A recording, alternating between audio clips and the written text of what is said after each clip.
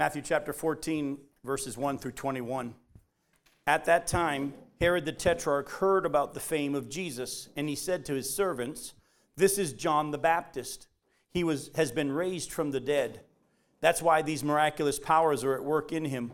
For Herod had seized John and bound him and put him in prison for the sake of Herodias, his brother Philip's wife, because John had been saying to him, "It's not lawful for you to have her."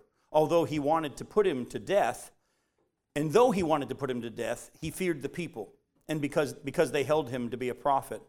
But when Herod's birthday came, the daughter of Herodias danced before the company and pleased Herod, so that he promised with an oath to give her whatever she might ask. Prompted by her mother, she said, "Give me the head of John the Baptist here on a platter." And the king was sorry, but because of his oaths and his guests, he commanded it to be given. He sent and had John beheaded in the prison. And his head was brought on a platter and given to the girl. And she brought it to her mother, and his disciples came and took the body and buried it, and they went and told Jesus. Now when Jesus heard this, he withdrew from there in a boat to a desolate place by himself. But when the crowds heard it, they followed him on foot from the towns. When he went ashore, he saw a great crowd, and he had compassion on them, and he healed their sick. Now when it was evening, the disciples came to him and said, "This is a desolate place, and the day is now over. Send the crowds away to go into the villages and buy food for themselves." But Jesus said, "They need not go away. You give them something to eat." They said to him, "We have only 5 loaves here and 2 fish." And he said, "Bring them here to me." Then he ordered the crowds to sit down on the grass, and taking the 5 loaves and the 2 fish, he looked up to heaven and said a blessing. Then he broke the loaves and gave them to the disciples, and the disciples gave them to the crowd. And they all ate and were satisfied, and they took up 12 baskets full of the broken pieces left over. And those who ate were about 5,000 men, besides women and children. Now, some of you say, "Well, Jim, why are we going to cover such a large section tonight?" Well, because hopefully you're going to see in time, tonight and next week, that these stories are connected, and actually in ways that you might not have seen, and actually hope to be used of God tonight to show you that there's another story that we're going to show you tonight that is also connected to all of this. In the full context, my prayer is that this famous story that we all know about Jesus feeding the 5,000, that hopefully you'll come to understand that there's something deeper going on here than what we've all been taught over the years. Interestingly enough, if you study the 4 Gospels, besides the crucifixion and resurrection of Jesus Christ, there's only one other episode in his whole life that's in all 4 Gospels. You know what it is? It's the feeding of the 5,000. All the other things Jesus did, there's only 2 that are recorded in all 4 Gospels. His death and his resurrection. His birth's not even mentioned in all 4 Gospels. But his death and resurrection are mentioned in all 4 Gospels, and the feeding of the 5,000 is in all 4 Gospels. And folks, I want you to be listening tonight and next week, because there is so much in this story that God has for us. Because how he was working with his disciples then and what was going on then is exactly how he's working still today. And my prayer is that through our study tonight, you'll start to see things in your life that all of a sudden make sense. Like, now I know what God was doing or is doing and what's going on. So let's begin to kind of break this down and unpack it. As we can see from the context, not long after Herod had John the Baptist put to death. You see, this story, if you remember, as we read it, it was a recounting of what had happened. Because at the beginning of our section, Herod hears about Jesus, and he thinks it's John back from the dead. He had him put to death, and he hears about the fame of Jesus and assumes that it's actually John the Baptist back from the dead. Not reincarnated, but possibly a ghost or just resurrected. By the way, you want to talk about a guilty conscience. I mean, you had someone put to death, and then just a few weeks later, you hear about this other guy, and you're thinking, he's back from the dead. You know the guy was feeling pretty guilty about what he had done. We had already seen earlier in our study that John was already in prison. Go back to Matthew chapter 11. Just look at verses 1 through 3 again. We remind you. In Matthew chapter 11, verses 1 through 3, when Jesus had finished instructing his 12 disciples, he went on from there to teach and to preach in their cities. Now when John, this is John the Baptist, heard in prison about the deeds of the Christ, he sent word by his disciples to him and said, "Are you the one who's to come, or shall we look for another?" We've already been through that study. But at that point, John was already in prison. Now we see why. He was put in prison because he had told the king who was over Galilee, working for Rome, that he shouldn't have his brother's wife. Now let me some of you that might need some help here with this, give you a little historical background. Herod the Tetrarch is the Herod that's mentioned here. Herod the Tetrarch, another name that you'll find is his name is Herod Antipas. All right? Herod the Tetrarch is the same one as Herod Antipas that you'll see in the scriptures. He's one of the 4 sons of Herod the Great. Herod the Great was the king who was in charge at the time of Jesus' birth. Remember when Jesus was born, Herod was so upset. He had all the babies born. I saw all the babies killed 2 years old and down. That's Herod the Great. Herod the Great dies not long after Jesus is born. He had 4 sons, and they took over reigning in this area, and they each had different areas that they were responsible for. Herod the Tetrarch, also known as Herod Antipas, was over Galilee. Now, I'm not going to list all 4 sons for you, but I'm going to mention 3 of them for a reason. We have Herod Antipas. There's another one named Aristobulus. Aristobulus was the son of Herod the Great, a brother of Herod Antipas. The reason I mention Aristobulus is because he had a daughter, and Aristobulus had a daughter named Herodias. All right, we just saw her in our story. There's another brother named Philip. Philip is mentioned because he also is a brother of Aristobulus and Herod Antipas. But as we see here, Herodias, the daughter of Aristobulus, marries her uncle, her father's brother. But not long after that, Herod Antipas convinces her to leave his brother and marry him. So we got a pretty messed up incestuous relationship going on already, and you thought your family get-togethers at Thanksgiving were weird, all right? Well, John the Baptist actually came and told Herod Antipas that he wasn't allowed, according to God's law, to have his brother's wife, that it was against the law and the design of God. And when John the Baptist told him that, as we saw here, he told him that he had one right to have his brother's wife, Herodias got upset about it. Herod Antipas, of course, got upset by it, and they threw him in prison. But what I want to do is I want to take you real quickly back to the passage that most likely John the Baptist used to demonstrate God's law and why it was wrong. Go with me to the book of Leviticus, chapters 1 through 18. Leviticus chapter 18. I'm going to read to you verses 1 through 18. In this whole section about unlawful sexual relationships, it says, "And the Lord spoke to Moses, saying, Speak to the people of Israel, and say to them, I am the Lord your God. You shall not do as they do in the land of Egypt, where you lived, and you shall not do as they do in the land of Canaan, to which I'm bringing you. You shall not walk in their statutes. You shall follow my rules, and keep my statutes, and walk in them. I am the Lord your God. You shall therefore keep my statutes and my rules. If a person does them, he shall live by them. I am the Lord. None of you shall approach any one of his close relatives to uncover nakedness. I am the Lord. You shall not uncover the nakedness of your father, which is the nakedness of your mother. She is your mother. You shall not uncover her nakedness. You shall not uncover the nakedness of your father's wife. It's your father's nakedness. You shall not uncover the nakedness of your sister, your father's daughter, or your mother's daughter, who, whether brought up in the family or in another home. You shall not uncover the nakedness of your son's daughter or your daughter's daughter, for their nakedness is your own nakedness. You shall not uncover the nakedness of your father's wife's daughter, brought up in your father's family, since she's your sister. You shall not uncover the nakedness of your father's sister. She's your father's relative. You shall not uncover the nakedness of your mother's sister, for she is your mother's relative. You shall not uncover the nakedness of your father's brother. That is, you shall not approach his wife. She is your aunt. You shall not uncover the nakedness of your daughter-in-law. She is your son's wife, and you shall not uncover her nakedness. You shall not uncover the nakedness of your brother's wife. It's your brother's nakedness.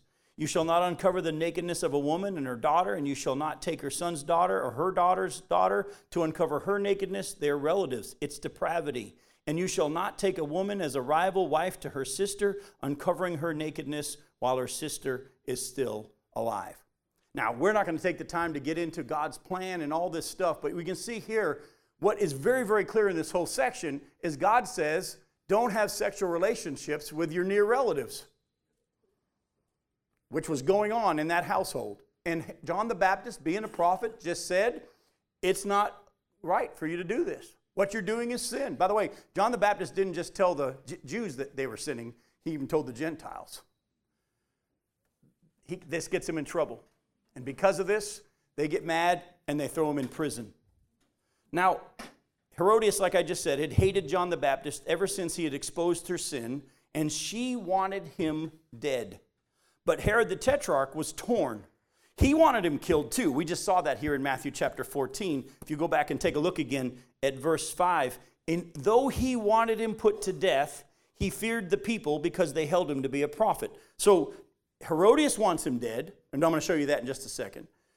Herod Antipas wants him dead, but he's afraid of what the people of Israel are thinking, because remember, his job is to keep peace in Israel, especially in Galilee where he's ruling, and all the people held John the Baptist to be a prophet, and so he didn't want to have him put to death for fear of the people. We also see that he also knew that John was a holy man, and he also liked hearing John speak, but he feared the people that he was ruling. I got all that, by the way, from Mark chapter 6. Go to Mark chapter 6. Look at verses 14 through 29. Again, I cannot stress to you the importance of putting the whole Gospels, all of the Gospels together to get a clear understanding. Because as you're going to see later on tonight, where we read later, or earlier tonight, we read how Jesus went away by himself. You're going to see he wasn't all by himself, even though it reads that way in Matthew. You're going to see in other Gospel accounts that he wasn't exactly alone. He was with the 12 apostles as well. But in Mark chapter 6, verses 14 through 29, we get a clearer picture of what's going on here. It says that in Mark chapter 6, starting in verse 14, the king Herod heard of it, for Jesus' name had become known. Some said, John the Baptist has been raised from the dead. That's why these miraculous powers are at work in him. But others said, he's Elijah. And others said, he's a prophet, like one of the prophets of old. But when Herod heard of it, he said, John, whom I beheaded, has been raised. Now hang on for a second. Now we get a clearer picture. Is Herod the first one to come up with the fact that it's John the Baptist back from the dead? No, others had been saying this. Some thought he was Elijah. You remember? We'll get there. But in Matthew 16, Jesus turns to his disciples and he says, who do people say that I am? And they list, some say you're John the Baptist. Some say you're Elijah. And others say, and I say you're the Christ. And so here's the deal. Now Mark tells us a little bit more and shows us that people have been saying this. And Herod became convinced that it was John the Baptist back from the dead. Why? The next verse. We see in verse 16, but when Herod heard of it, he said that John, whom I beheaded, has been raised, for it was Herod who had sent and seized John and bound him in prison for the sake of Herodias, his brother Philip's wife, because he had married her. For John had been saying to Herod, it's not lawful for you to have your brother's wife. And Herodias had a grudge against him and wanted him put to death. But she could not, for Herod feared John, knowing that he was a righteous and holy man, and kept him safe. When he heard him, he was greatly perplexed, yet he heard him gladly. But an opportunity came when Herod on his birthday gave a banquet for his nobles and military commanders and the leading men of Galilee. For when Herodias' daughter came in and danced, she pleased Herod and his guests. And the king said to the girl, ask for me whatever you wish, and I'll give it to you. And he vowed to her, whatever you ask me, I will give you up to half of my kingdom. And she went out and she said to her mother, for what should I ask? And she said, the head of John the Baptist. And she came in immediately with haste to the king and asked, saying, I want you to give me at once the head of John the Baptist on a platter. And the king was exceedingly sorry, but because of his oaths and his guest, he didn't want to break his word to her. And immediately the king sent an executioner with orders to bring John's head. He went and beheaded him in the prison and brought his head on a platter and gave it to the girl. And the girl gave it to her mother. When his disciples heard of it, they came and took his body and laid it in a tomb. Now, there's so much that I would love to just chase for a while, but I'm not going to because of what we need to cover tonight. But let me just say this to you real quickly. Do you see the foolishness of thinking that your ministry is going to get bigger and bigger and bigger, which is what the world teaches today? John the Baptist started big, but his role that the Father had chosen for him came to an end at the arrival of Jesus Christ. He must increase, John said. I must decrease. They came and they said, are you the Christ? He said, a man can only receive what he's been given from above. You've heard me say I'm not the Christ. He said, I'm the friend of the bridegroom. When the friend of the bridegroom sees the bridegroom coming, his joy is, my job was to make ready for him. He's here now. It's time for me to take the back seat. We remember from our study in Matthew 11 that Jesus said, of men born of women, none has risen greater than John the Baptist. Yet, how did John the Baptist's life come to an end? Because of a stupid vow of a drunk king made to a young girl who had danced. In our minds, in our head, that doesn't make sense. That doesn't seem right. Folks, stop trying to figure God out. Humble yourself and just let God be God and you be what He's called you to be. John the Baptist will be rewarded and has been and will be for more, even more for eternity for his faithfulness. But in this life, it looked like it went that way. And most of us would have quick to say, well, he didn't accomplish great things for God. Don't go down that road. Avoid that tendency to think that you can get bigger and bigger and bigger ministries. That's not what the Bible teaches. Just live the life that God has for you. But I'm not going to chase that. All right, so Herodias I want you to think about this though. Herodias' hatred for John the Baptist was so evident that when Herod promised her daughter anything she wanted, even up to half of Herod's kingdom, all she asked for was John the Baptist's head. Let that sink in for a minute. If Herod says, I'll give you whatever you want up to half of my kingdom, and keep in mind, by the way, it's obvious that Herod's got no problem with changing wives around. There's a chance she could have thought, you know what, you don't know how long this gig's going to last. Give me so much property, give me so much land, give me so much power, give me up to half of the kingdom. She had a chance to, she had such a hatred for John the Baptist that when that was offered, up to half of the kingdom, she said, I just would like John the Baptist's head. I'm going to ask you a question. How much do you miss out on because of your infatuation with sin, with hatred, resentment, and a thirst for revenge? See, we can sit here and talk about how stupid it was in Herodias' life, but folks, one of the saddest things I see all around the country is Christians who are miserable because of their grudges that they won't let go of. Resentment, unforgiveness, hatred. And the Bible says when we hang on to sin, the Lord won't hear us. The Bible says that when we love the things of this world and we allow these things to fester because somebody did me wrong, it actually hurts our relationship with God and we miss out on so much. We've already looked last time we were together at how much we miss out on because we don't believe.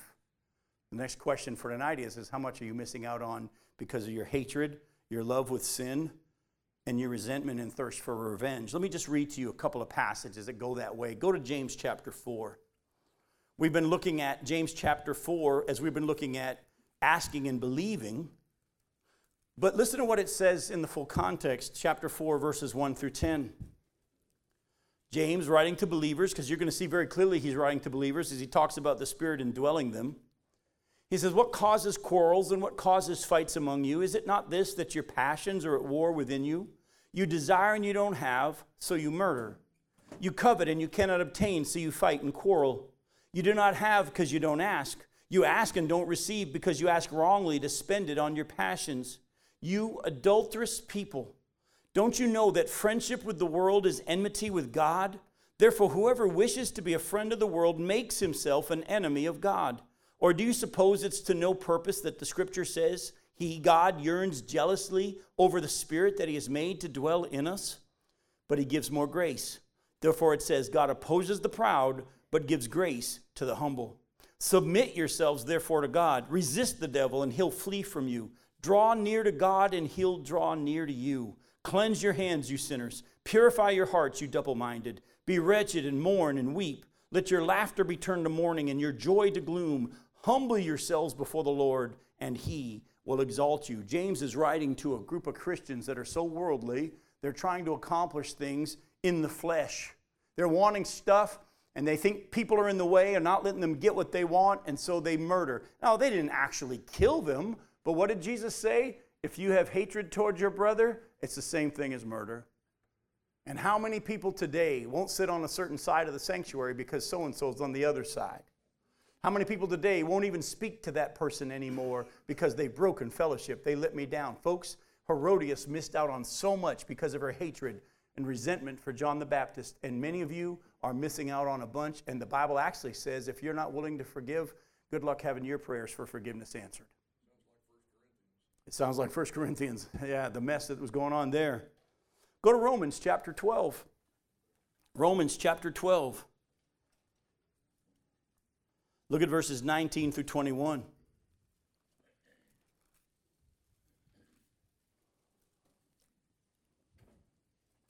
Romans chapter 12, verse 19, it says, Beloved, never avenge yourselves, but leave it to the wrath of God. For it is written, Vengeance is mine, I will repay, says the Lord.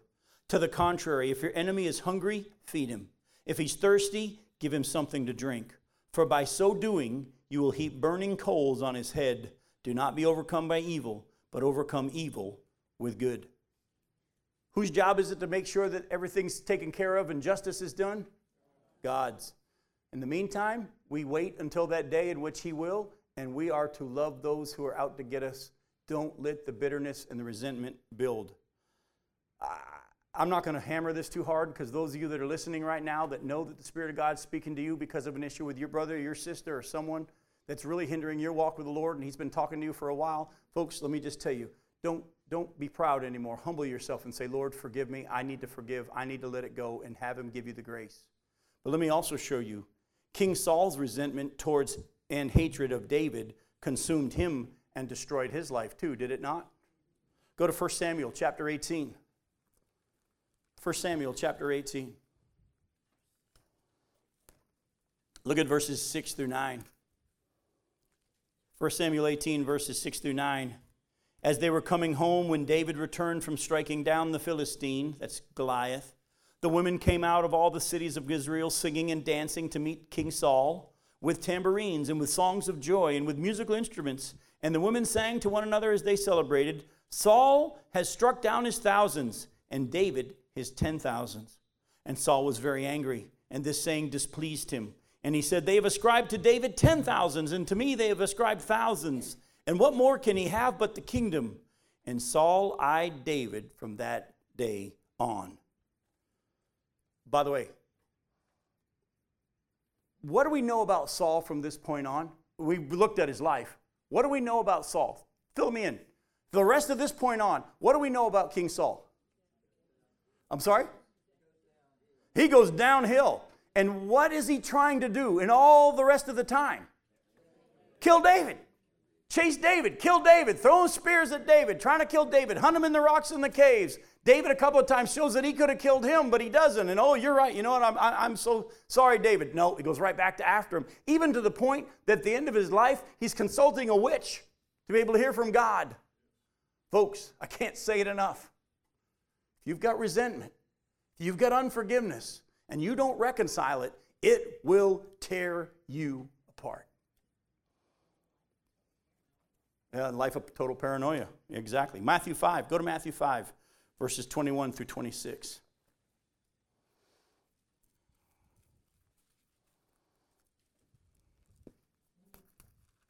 In Matthew chapter 5, verses 21 through 26. I just referenced this. We're going to look at it. You've heard that it was said to those of old, You shall not murder, but whoever murders will be liable to judgment. But I say to you that everyone who is angry with his brother will be liable to judgment. Whoever insults his brother will be liable to the council, and whoever says, You fool, will be liable to the hell of fire. So if you're offering your gift at the altar, and they remember that your brother has something against you, or you against your brother, leave your gift there before the altar and go. First be reconciled to your brother, and then come and offer your gift. Come to terms quickly with your accuser while you're going with him to court, lest your accuser hand you over to the judge, and the judge to the guard, and you be put in prison. Truly, I say to you, you will never get out until you have paid the last penny. Years ago, I actually had to have a staff member removed from duty because he made this statement in a meeting. I know it's wrong, but I will never forgive that person. And that's when we said, guess who doesn't work here anymore at this church? Because of that attitude. Folks, don't let it be in your heart as well. Now, before we move on, I have to go give you some more context for our story in Matthew chapter 14. Let's go back to Matthew 14. We've seen the death of John the Baptist and why. But there's a context here that really doesn't show up in Matthew's account. I want to remind you, Matthew doesn't write chronologically. If you try to read the book of Matthew and think that happened before this and then this before that, it doesn't read like that. Matthew compiles things. The other Gospels do a better job of chronologically putting things together. So when you put the Gospels together, you get a better idea of what happened before the next thing. You're going to see that in Mark's account and Luke's account, that the feeding of the 5,000 is tied to the death of John the Baptist. But there's something that happened prior to that most people don't know is connected to the feeding of the 5,000. Go with me to Mark chapter 6. All right? Go with me to Mark chapter 6 and look at verses 7 through 13. As you're going to turn there, I want you to see that Matthew chapter 14, verses 1 through 12, happens between the time of Jesus sending the disciples out 2 by 2 and when they return. John the Baptist is being beheaded happened between the time that Jesus sent his disciples out 2 by 2 and then when they returned. In Mark chapter 6, look at verses 7 through 13.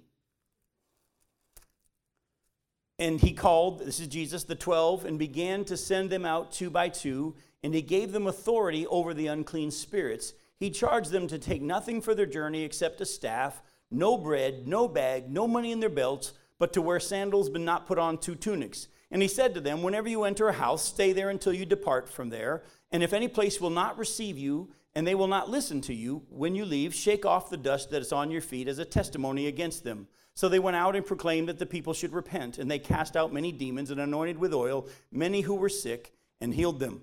Now, without reading it, what happens next in verses 14 through 29? John the Baptist is being beheaded. Look at verse 30. The apostles returned to Jesus, and they told him all that they had done and taught. And he said to them, come away by yourselves to a desolate place and rest a while, for many were coming and going, and they had no leisure even to eat. And they went away in the boat to a desolate place by themselves. Now many saw them going and recognized them, and they ran there on foot from all the towns and got there ahead of them. And when he went ashore, he saw a great crowd, and he had compassion on them, because they were like sheep without a shepherd. And he began to teach them many things. And when it grew late, his disciples came to him and said, this is a desolate place, and the hour is now late. Send them away to go into the surrounding countryside and villages and buy themselves something to eat. But he answered them, you give them something to eat. And they said to him, shall we go and buy 200 denarii worth of bread and give it to them to eat? And he said to them, how many loaves do you have? Go and see. And when they had found out, they said 5 and 2 fish. Then he commanded them all to sit down in groups on the green grass. So they sat down in groups by hundreds and fifties. And taking the 5 loaves and the 2 fish, he looked up to heaven and said a blessing and broke the loaves and gave them to the disciples to set before the people. And he divided the 2 fish among them all, and they all ate and were satisfied. And they took up 12 baskets full of broken pieces and of the fish. And those who ate the loaves were 5,000 men. Go to Luke chapter 9. Look at verses 1 through 6, and then verses 10 through 17. Luke chapter 9, starting in verse 1. And he, Jesus, called the 12 together and gave them power and authority over all demons and to cure diseases. And he sent them out to proclaim the kingdom of God and to heal. And he said to them, take nothing for your journey, no staff, nor bag, nor bread, nor money, and do not have 2 tunics. And whatever house you enter, stay there, and from there depart. And wherever they do not receive you, when you leave that town, shake off the dust from your feet as a testimony against them. And they departed and went through the villages, preaching the gospel and healing everywhere. Now, in verses 7 through 9, what do we see? Herod being he's perplexed by Jesus because of John the Baptist having been put to death. That's what it says. You get to verse 10, we're not going to read it, but in verse 10 through 17, you'll see, again, the story of the feeding of the 5,000. Go back to Matthew 14 now. Matthew 14, look at verse 13. Now when Jesus heard this, he withdrew from there in a boat to a desolate place by himself. Let me ask you a question. What had Jesus just heard? About the death of John the Baptist. Also the fact that Herod now is curious, thinking he's John the Baptist back from the dead. So when you put it all together, we see in the context, the fuller context, Jesus sends his disciples. John's already in prison. But Jesus sends his disciples out 2 by 2 to go preach the good news of the kingdom. And he gives them specific instructions, which we'll get to in just a little bit. While they're out, John the Baptist is beheaded. And the word of Jesus begins to spread. And Herod and others are saying, this is John the Baptist back from the dead. Right around that time that Jesus hears about John the Baptist's beheading, his disciples come back from the mission trip that he sent them on, and they come and report to him all that they had done, and he says, let's go get away by ourselves to a desolate place. They get in a boat. They go off. As we see from the accounts, the people see where they're going. They run around the lake, and they get there ahead of them. Jesus comes, and he teaches them. He has compassion. He heals them. The disciples come and they say it's late in the day. Send them away so they can get something to eat. And Jesus, in all the accounts, turns to them and says, you feed them. So what we're going to do tonight is we're going to take a look at why this is all together. Go ahead, Warren. Well, they had just came back and told him all that they did. You got it. That's what we're going to look at. We're going to take a look at what's really going on. All right? In Mark chapter 6, verses 7 through 9, what are Jesus' instructions to the disciples? What were they to bring when he sent them out 2 by 2? Nothing. If you got a walking stick, was that legal? Sure. You got sandals on your feet? Fine. Were they allowed to bring a change of clothes? Not 2 tunics. Were they allowed to bring any money? No. Were they allowed to bring any food? No. He specifically says no food, no money in your belts, don't bring a change of clothes. Now let me ask you a question. Was this trip going to be a day trip or is this going to be a while? Of course, how do we know that it was going to be a while? He was sending them to town and stay there for a while. If they don't listen, move on to the next. And so this was going to take some days, maybe weeks, maybe months. We don't know how long it took. But his instructions were, don't bring any money, don't bring any food, don't bring a change of clothes. What was he trying to teach them by sending them out on this mission and they can't bring anything? Depend on him. You go do what I ask you to do. You trust me to make it work. Correct? I mean, that's pretty much what it is. That's pretty clear. I'm sending you out with no provisions. By the way, how many of you would ever go on a trip with no provision? By the way, I'm like the rest of you. I mean, we're all waiting at the baggage claim for all our bags whenever we go somewhere, you know. Actually, there was one time that God challenged Becky and I to do this. Years ago when we were in New Orleans, I was associate pastor at a church in New Orleans, and it was Thanksgiving or Christmas. I don't remember exactly what season it was, but we had a chance to drive home from New Orleans to here, to Becky's parents, and they lived in Satellite Beach. And we had no money for gas. We had gas in the truck, but we didn't have enough money to buy gas to get there.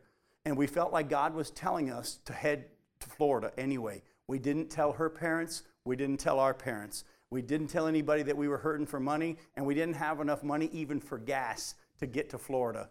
And we headed off because we believed God told us to go, and we started driving to Florida from New Orleans. Before we left New Orleans, though, I needed to stop at the church where I was associate pastor and get something off my desk. So I literally just pulled up right by the office doors, left the car, pickup truck, sitting there crossways in the parking space in front of the door because the place was closed because it was, holiday. And I used my key, ran into the office to grab something. When I came out, the senior pastor was leaning on the passenger door window talking to Becky. I said goodbye, see you when we get back, jumped in the car, he went into the office, and I turned and looked at Becky, and she was sobbing. I have to be honest with you, I got mad. I said, what did he say to you? And she said, he told me to have a good trip, and he handed me this. And it was a $100 bill. Folks, in 1990, that'll get you a lot of gas. We had enough gas money to go all the way to Florida and all the way back before we even left New Orleans. He was showing them, you go do what I ask you to do, and you watch me provide. As Warren just brought out, though, look at verse 30 of Mark chapter 6. They came back and reported to Jesus what? All that what? All that they had done. Do you know what he does? He says, you didn't learn the lesson.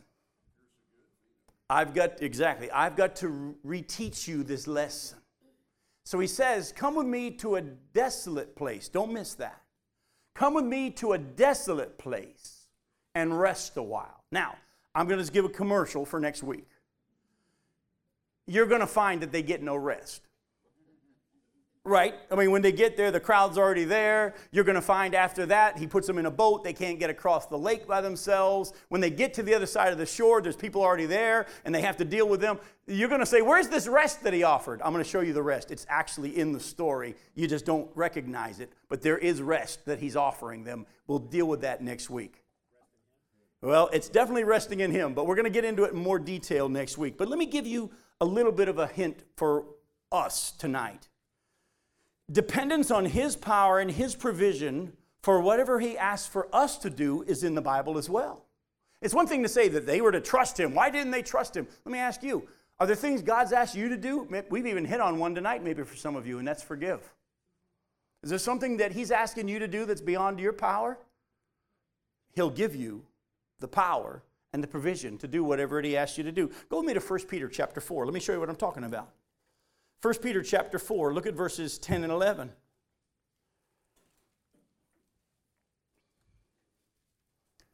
In 1 Peter chapter 4, verse 10, it says, as each has received a gift, use it to serve one another as good stewards of God's varied grace. And then he says, whoever speaks as one who speaks oracles of God, whoever serves as one who serves by the strength that God supplies, in order that in everything God may be glorified through Jesus Christ. To him belong glory and dominion forever and ever. Amen. I know for years people have laughed at the way that I get tongue-tied sometimes. My kids get a big kick out of it. Every week they'll go and tell me afterwards, you said Paul instead of Peter. But you know what? It's okay. Because I also know that if you get anything out of these studies, it ain't Jim's eloquence. It's the power of God. And when I stand up here, I don't come here prepared and ready to go preaching my strength. Oh, I'm prepared. I've got more notes pages here than you would want to know about. But at the same time, when I teach, I'm learning how to do it in provision that God's providing, in his power. And whatever it is that he asks you to do in your gifting, if you're burnt out, serving God, you're either doing something he hasn't empowered you to do and you're not supposed to be doing it, or you're doing something he's asked you to do in your own strength. There's no such thing as burnout. There should have never been the term burnout in the church, because the Bible says he'll give us rivers of living water. We'll never thirst again. The Holy Spirit will continually pour through those who trust in him. Folks, we too need to understand, how much are we trying to do in our own strength? How much is he challenging us to trust him? Or are we still trying to come up with ways to make it work? I'm tired of churches saying it's not in the budget. Folks, have you ever noticed that everything God asked them to do wasn't in the budget? But he provided, did he not? He sends Elijah to go to this widow, this destitute widow. When God said, I got a widow in this town to take care of you in Tyre and Sidon. And by the way, most of us, if we heard God say, I got a widow that I'm going to use to provide for you, we'd go looking for the rich widow, right? But that's not what God did. He sent him to a widow that only had enough to feed her and her son. It was their last meal. In other words, when Elijah shows up and he sees her gathering sticks to make her last meal for her and her son, she recognizes that he's a prophet because of his garb. And he says, would you get me something to drink? As she's going to get him a glass of water, he says, oh, and while you're at it, make something for me and feed me first. She doesn't say, oh, you're the one God told me about. She says, it ain't in the budget. But what does God do? He's already told Elijah, I've commanded a widow to supply you with food. Because God spoke it, it was going to happen. And he tells her, if you feed me first, I promise you it won't run out. And she had to take a step of faith and believe that the God who said it was going to do what he said he would do. I'm so grieved by so many churches that don't step out and do what God's asked them to do because they don't have the money. I actually was on the phone this afternoon with an elder of a church in Ohio, And they're all excited because God's shown them that they've just called a pastor and the church is booming, and that God has called them to call an associate pastor. But everybody's freaking out now because we don't have the money to pay in this little church. And I had to say to them, did God tell you to do it? Well, we know He's told us to do it. Then don't worry about the money. Just do it. But I'm afraid they're meeting right now, by the way, as we speak. I'll get the report after this Bible study. I'm afraid the trustees are going to say, we don't have the money. I pray they don't. They'll miss out on so much.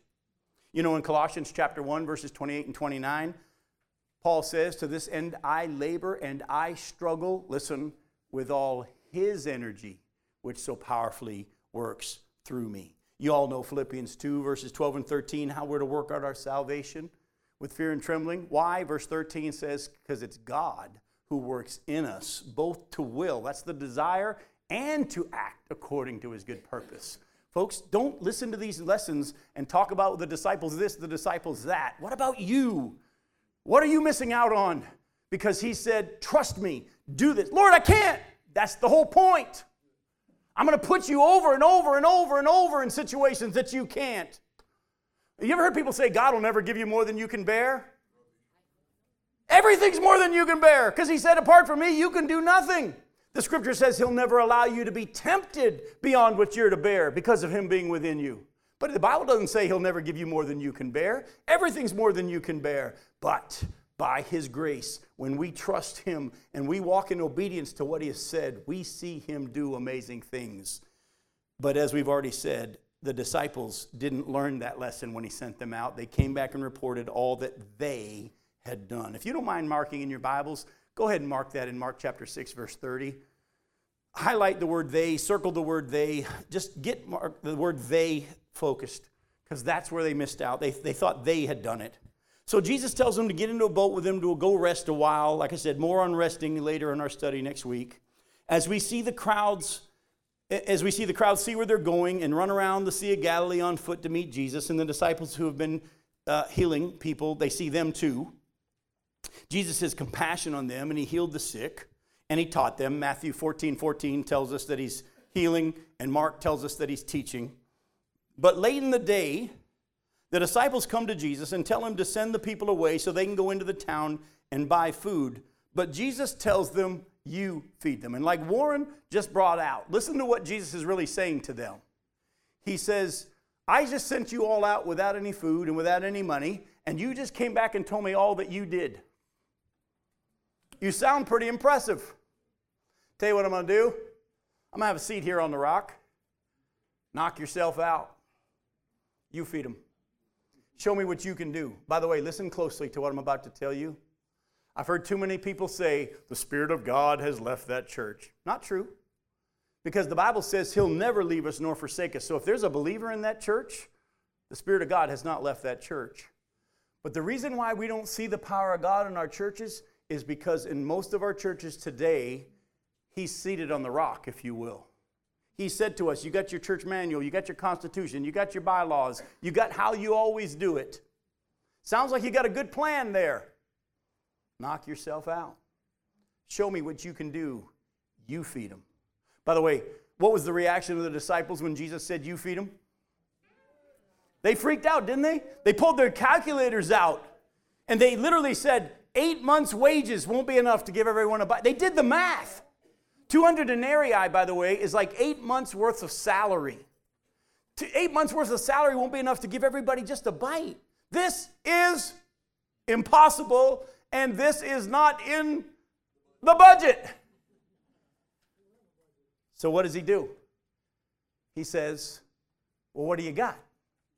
Go find out. Now, John's account tells us that it was a little boy that had these 5 loaves and these 2 fish. By the way, a Jewish Happy Meal, maybe. How many of you, show of hands, remember the flannel graph? Remember Sunday school when you used to have flannel graph? Thomas, you were in an old church for you to be so young and have been to a flannel graph Sunday school lesson. It was here? I believe it. I believe it. Was it Miss Betty? That's awesome. Miss Betty's awesome. She's been teaching children forever. You guys too? Miss Betty and the flannel graph? That's awesome. Here's the deal.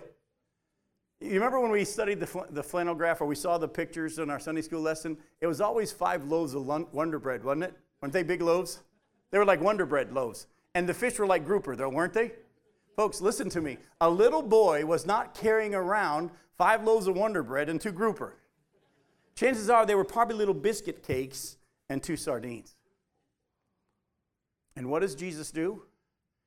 If you look at the gospel accounts, 2 of them say that Jesus commanded the people to go out into that crowd of over 5,000 men and tell them to sit down. But actually, 2 of the other accounts say that Jesus told the disciples to do it. So, who told them to go sit down? Did Jesus tell them to go sit down, or did the disciples tell them to go sit down? Yes, the answer is yes. But how Jesus did it was he told the disciples. In other words, he had to send the disciples out into a crowd of over 5,000 people, and he had them, by the way, when they were going out into the crowd, did they have any idea how they were going to feed all those people? Nobody knew what little they had except the disciples and Jesus, and they had to go out in a crowd of over 5,000 people and say, would you all get in groups of 50s and 100s? Because Jesus wants to feed you before you go. Now, as they went out into the crowd, aren't you pretty sure someone had to have said, how in the world are you going to feed all these people in such a desolate place? People had to have been saying, how? What was the only answer the disciples could give? I don't know. But he said he would do it. And they had this, again, he sent them out with no food, pretty much, no money, no ability to fix it. And what does he do? He reteaches the lesson. By the way, let me ask you a question. Have you ever noticed right about the time you finally get new tires on the car, the washing machine breaks? Anybody else ever that happen to them? God continually puts us in situations over and over and over to remind us of what I like to call the lesson of the loaves.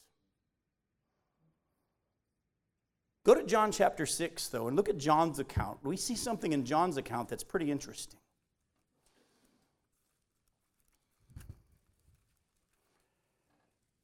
We see a little bit more of an intimate part of this conversation between Jesus and his disciples in John's account. Look at John chapter 6. Look at verses 1 through 6. Actually, we'll go all the way through verse 15.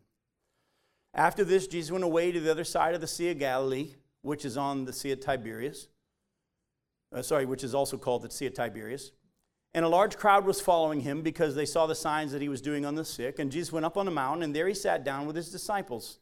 Now the Passover, the feast of the Jews, was at hand. And lifting up his eyes then, and seeing that a large crowd was coming toward him, Jesus said to Philip, "Where are we to buy bread so that these people may eat?" He said this to test him, for he himself knew what he was going to do. Philip answered, 200 denarii worth of bread would not be enough for each of them to get a little. One of his disciples, Andrew, Simon Peter's brother, said to him, "There's a boy here who has 5 barley loaves and 2 fish. But what are they for so many?" Jesus said, have the people sit down. Now there was much grass in the place, so the men sat down, about 5,000 in number. Jesus then took the loaves, and when he had given thanks, he distributed them to those who were seated. So also the fish, as much as they wanted. And when they had eaten their fill, he told his disciples to gather up the leftover fragments, that nothing may be lost. So they gathered them up and filled 12 baskets with fragments from the 5 barley loaves left by those who had eaten. When the people saw the sign that he had done, they said, "This indeed is the prophet who's to come into the world." Perceiving that they were about to come and take him by force to make him king, Jesus withdrew again to the mountain by himself. Look closely what happens. Jesus turns to Philip and he says, if I were to ask you to feed these people, how would you do it? I can't. And Jesus said, he asked this to test him. He already knew what he was going to do. Listen to me very carefully, because I'm going to show you this from the scriptures. When God continually puts us in the next situation, it could be financial, it could be a loss of a loved one, it could be health, it could be who knows whatever it is. There's many different trials, many different tests. When God puts us in the next one, he has a purpose and a plan. He's mainly trying to shape us and teach us. He already has in mind how he wants to resolve it. But what's he doing first, according to the scriptures? He's It says right here, he was testing him. Let me ask you a question. When God tests us, is his desire to find out how we respond? Then why is he testing us? For us to find out. Hang on one second, Glenn. I'll get right to you. In other words, when God puts you in a situation, he already knows how you're going to respond. He's using it to teach you where you really are. The test isn't for him to find out how you respond. He already knows. Peter said, look, I'm willing to go to prison and death. Jesus says, actually, it's not how you're going to do it. You're going to deny you even know me 3 times before the rooster crows. But it's okay. I'm going to use this to shape you, and you're going to come out of this stronger. The best illustration I can give you is this. If I need to move you from here to here, I can't move you from there to here if you think you're already here. Right? If you think you're here, but I know you're there, if I try to move you to here, you're not going to listen because you think you're here. So what have I got to do before I bring you to where I need you to be if you think you're already there? I got to show you where you really are. Listen to me, folks. Some of you have failed some tests in your life. Anybody here ever failed a test in your life? I hope you all raised your hands. We all have. Listen to me. God is not mad when you fail the test. Because the purpose of the test is to show you what he already knows. I've shared this before, but years ago when we moved here for me to become pastor of this church in 2000, God blessed us with a nice house here in Indian Harbor Beach with an in-ground pool and 5 exits off the back of the house to the pool. And our kids, which are now 26 and about to be 24 and AJ 21, were all not that. AJ was 1. So it was 20 years ago. And AJ couldn't swim. But unfortunately, AJ wasn't afraid of the water. He thought he could swim. And we were forever worried about the doors being locked or unlocked, and could he get to the pool? And so I finally, having been a lifeguard myself years ago, I said to my son, I want to teach you to swim. And AJ wouldn't let me. It's like, you already know how to swim? Yes. You don't need me to teach you? No. So I said, I'll tell you what I'm going to do then. Since you can swim, I'm going to give you a swimming test to see how you do. I then told Becky, go where you can't hear or see what's about to happen next. Seriously, I said, you got to go, plug your ears, play some music, get somewhere, because I didn't want her seeing what I was about to do. And I took my son, fully clothed, who was 1 year old, and I threw him in the deep end of the pool, which is about 7 feet deep. By the way, let me ask you a question. Did he pass the test or fail the test? Failed it wonderfully. Was I upset that he failed the test? I was ecstatic. You know why? Because my son, who thought he was here, now realized through the test that he was here. And he was now teachable. Guess who wasn't going anywhere near the pool anymore? My son. But guess what? He was now teachable. And God's so awesome. You know what one of his first jobs were? He was a lifeguard at Disney. Trained for deep water. Isn't that awesome? God takes our failures and turns them into some of our greatest things. Now, I don't know if you remember what you had your hand raised for. You had to write it down. Go ahead. You had your hand raised. Go ahead.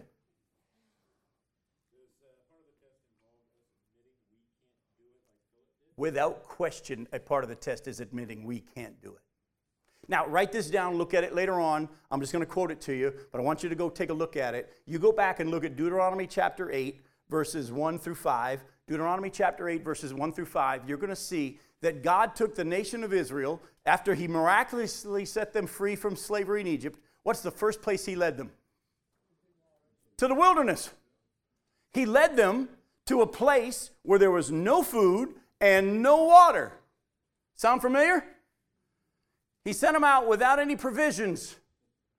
What was he doing? Well, the Bible says he was humbling them. You go read Deuteronomy 8, 1 through 5. Remember all these years how the Lord your God led you in the wilderness. He caused you to hunger. He made you thirsty. He did it to humble you, to remind you of your dependence on him. He did it to test you, to see what was in your heart, whether you'd keep his commandments or not. By the way, the test wasn't for God. The test was for them. And he did it to teach you that man doesn't live by bread alone, but man lives by every word that proceeds from the mouth of the Lord. Listen to me, listen to me, listen to me. In that passage, you will hear God say to them, I made you hungry, I made you thirsty, I fed you with manna, which you had never seen before, nor had your fathers ever seen before, to teach you that man lives by every word that proceeds from the mouth of the Lord. Hear what I want you to hear. God's solution to the latest test that he's putting you through will probably be different from how he solved it last time. There'll be some similarities, but chances are it won't be at all like he did it last time. Why? Because if Jesus spit in the ground and made mud every time he healed someone of blindness, what would we be doing today? We'd be spitting in the ground making mud, because we think the power is in the method. Folks, the power is not in the method. The power is in the one who determines the method. And Jesus never healed a blind person the same way twice. The walls of Jericho were successful, but he never had them walking around another city. The instructions for crossing the Red Sea were totally different from the instructions of going across the Jordan River. I could go on and on. Strike the rock. Next time, speak to the rock. We keep falling prey to, well, how did God solve it last time? That doesn't mean he's going to do it this time. What's he trying to teach us? How to walk with him and how to listen. You're going to see this now develop as we go through next week and we continue on. You all do realize that Jesus passed that same test, though, right? Don't you? Remember how he led the nation of Israel into the wilderness? What happened to Jesus? Right after his baptism, he was led of the Spirit where? Into the wilderness to be tempted and tested by the devil. Listen, what were the devil's temptations? Take it into your own hands. Do it in your own power. If you are the Son of God, turn these stones into bread. You're hungry? And he said, no, I'm going to wait on the Father. Oh, put yourself up on this pinnacle of the temple and throw yourself down, because the scripture says angels will take care of you. And all these people will believe when they see this miracle. He said, nope, don't put God to a test. You can test God if he determines the test, but you don't determine what the test of God is. Then, of course, Satan says, come and worship me, and I'll give you all the kingdoms. And he'll say, you know what? I'm going to do it the Father's way, and that's for me to die. And that's how all the kingdoms of the world will be given to me, not by me worshiping you. And Jesus was tempted to take things into his own hands and come back and report all that he had done, and he didn't. He humbled himself, Glenn, like you said, and said, I'll only do what the Father has me do. And he only did it by the Father's power. If Jesus was put in situations to be tested, guess what's in your future? Guess what you're probably going through now? Now, as we close tonight, I'm going to give you a little commercial for next week. Go with me to Mark chapter 8. You're going to see that not only is the feeding of the 5,000 a reteaching of the previous lesson of when he sent them out 2 by 2, after the feeding of the 5,000, you're going to see next week that Jesus sends them off into a boat by themselves, right? Actually, it's Mark chapter 6. I said chapter 8. Go to Mark chapter 6. I'm sorry. He makes them go off in a boat by themselves, and Jesus goes up on a mountain to pray. We'll deal with it in more detail next week. But anybody want to know why Jesus goes up on the mountain to pray when he sends his disciples off? It's tied to something we read earlier tonight. We'll deal with it in more detail next week. But has anybody got a clue as to why Jesus goes off by himself, sends them off on a boat after the feeding the 5,000? Go ahead, Becky, why? He still hasn't dealt with John's death, remember? He had heard about it, and he went to get away, but the crowd was there. Of course, Jesus knew that was going to happen. Didn't catch him by surprise, but he still hadn't had that time with the Father. We'll deal with that next week. The importance of getting that time alone with the Father when we go through stuff like this. But look at verse 52. The end of where we're going to go next week, or a section of where we're going to be next week. After he sends them off, he's going to get on the water and walk on the water. He gets in the boat with them, and they were utterly astounded. Look at verse 52 of Mark 6. For they didn't understand about what? The loaves. Their hearts were hardened. Come back next week, because I'm going to show you that the walking on the water story, which Mark and Matthew were going to give us a lot of insight to, is tied to the feeding of the 5,000. They didn't understand about the loaves. That's why they didn't understand the walking on the water. You're going to see they still don't get it after he walks on the water, and he has to feed another group of 4,000. They still don't get it. I'm going to keep showing you how they have to keep going through that same lesson. And that makes me feel good, because in my life, I've had to be reminded a few times of his power and provision. Have you not as well? But I'm going to ask you a closing question. How many basketfuls of broken pieces were left over? 12. One for each knucklehead to pick up. I love you. We'll deal with it more next week. See you then.